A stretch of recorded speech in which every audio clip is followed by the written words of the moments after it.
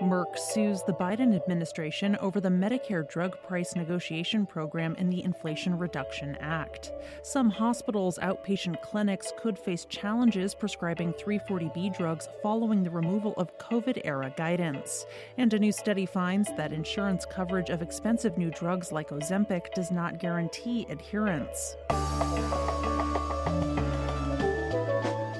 It's Wednesday, June 7th. I'm Jay Carlisle Larson, and this is Gist Healthcare Daily, where you get the headlines and health business and policy news in 10 minutes or less.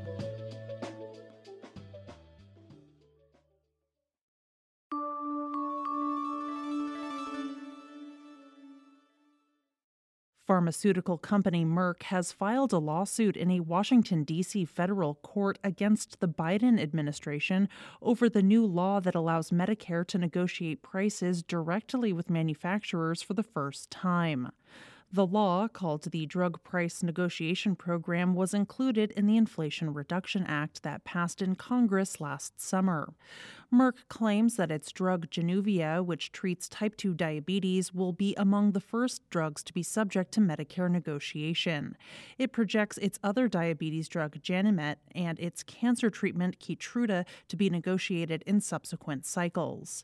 In its filing, Merck claims that the law is unconstitutional and violates its First and Fifth Amendment rights, namely that it violates the compelled speech doctrine, which bans the government from compelling people to express things they do not wish to. In this case, Merck says that it's being compelled to agree with the Department of Health and Human Services mandated price.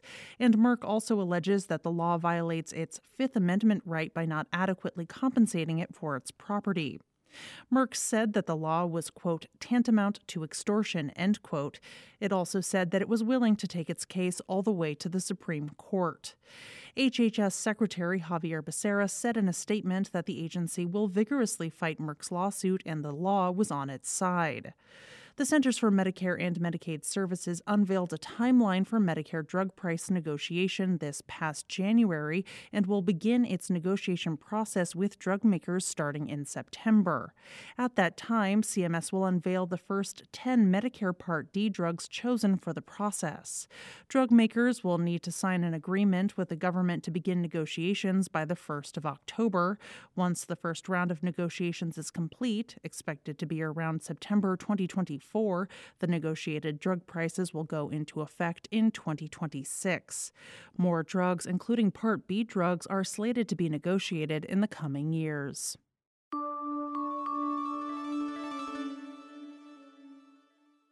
A recent change from the Health Resources and Services Administration means that some hospitals' outpatient clinics could lose their 340B drug discount status. In mid-May, HRSA, which is part of the Department of Health and Human Services, removed language from its website that allowed 340B eligible provider entities to prescribe discounted drugs for patients seen at off-site clinics before those clinics were listed on the Medicare cost report. That guidance went into effect around the beginning of the COVID-19 public health emergency, but was not explicitly tied to the pandemic. The move caught some hospitals and their associated trade groups off guard. America's Essential Hospitals CEO Dr. Bruce Siegel submitted a letter to HRSA Administrator Carol Johnson in May, seeking clarification on the agency's seeming reversal of the guidance. In the letter, he wrote that he was concerned about the lack of adequate notification or explanation for the potential change. As more hospitals shift patients to off-site clinics for care, a change in this 340B policy could be particularly disruptive. In Siegel's letter, he pointed to one unnamed hospital that had recently invested $16 million in specialty clinics for underserved patients that is counting on 340B discount pricing. If the previous policy is no longer valid, then the hospital would have to wait until January 2024 to use discounted drugs at that clinic, which would result in a financial impact of around $2.5 million per month and the loss of the discounted drugs for the clinic's marginalized patients, according to Siegel's letter. The 340B program requires drug makers participating in Medicare and Medicaid to sell outpatient medications at discounted prices to healthcare organizations that care for large numbers of uninsured and low-income individuals. The 340B program has been hotly contested by drug makers who argue that hospitals do not pass the savings they generate on to patients. Recently, several drug makers have said that they will no longer provide 340B discounts to contract pharmacies. Hospitals, on the other hand, have argued that the program is necessary in order to recoup losses they incur in providing uncompensated care.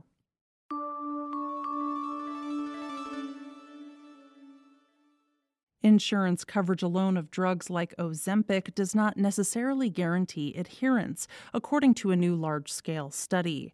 The research published in JAMA Open Network last Thursday looked at privately insured adults with type 2 diabetes and heart failure who were prescribed either a glucagon-like peptide-1 receptor agonist, or GLP-1, which includes drugs like Novo Nordisk's Ozempic or Eli Lilly's Trulicity, or were prescribed a sodium-glucose cotransporter 2 inhibitor, in shorthand SGLT2I, which includes drugs like Eli Lilly's Jardiance or AstraZeneca's Farxiga.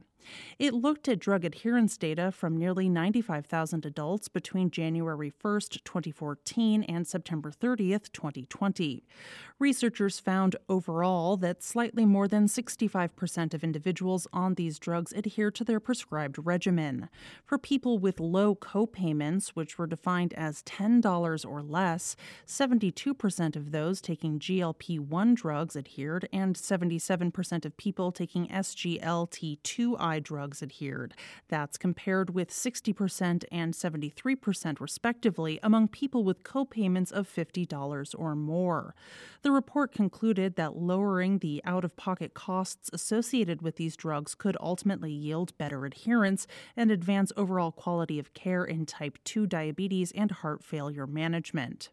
GLP-1 drugs, in particular Ozempic, a brand name of semaglutide, have caught the public's attention for some of their unintended side effects, significant weight loss. Though the label for Ozempic does not include weight management, some physicians have prescribed it for this off-label use.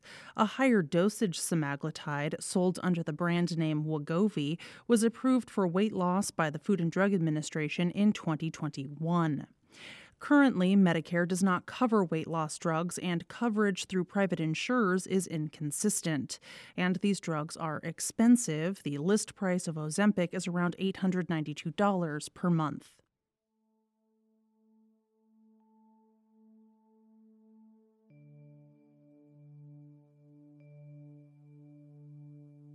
This is GIST Healthcare Daily. I'm Jay Carlisle Larson. Thank you so much for listening. If you like the show, please leave us a rating or a review. It helps other listeners find the program. You can check out more insights on healthcare business and policy news at gisthealthcare.com. You can also get these insights emailed directly to your inbox when you subscribe to our newsletter, The Weekly Gist. The GIST Healthcare podcast is an independent production of GIST Healthcare, a Kaufman Hall company.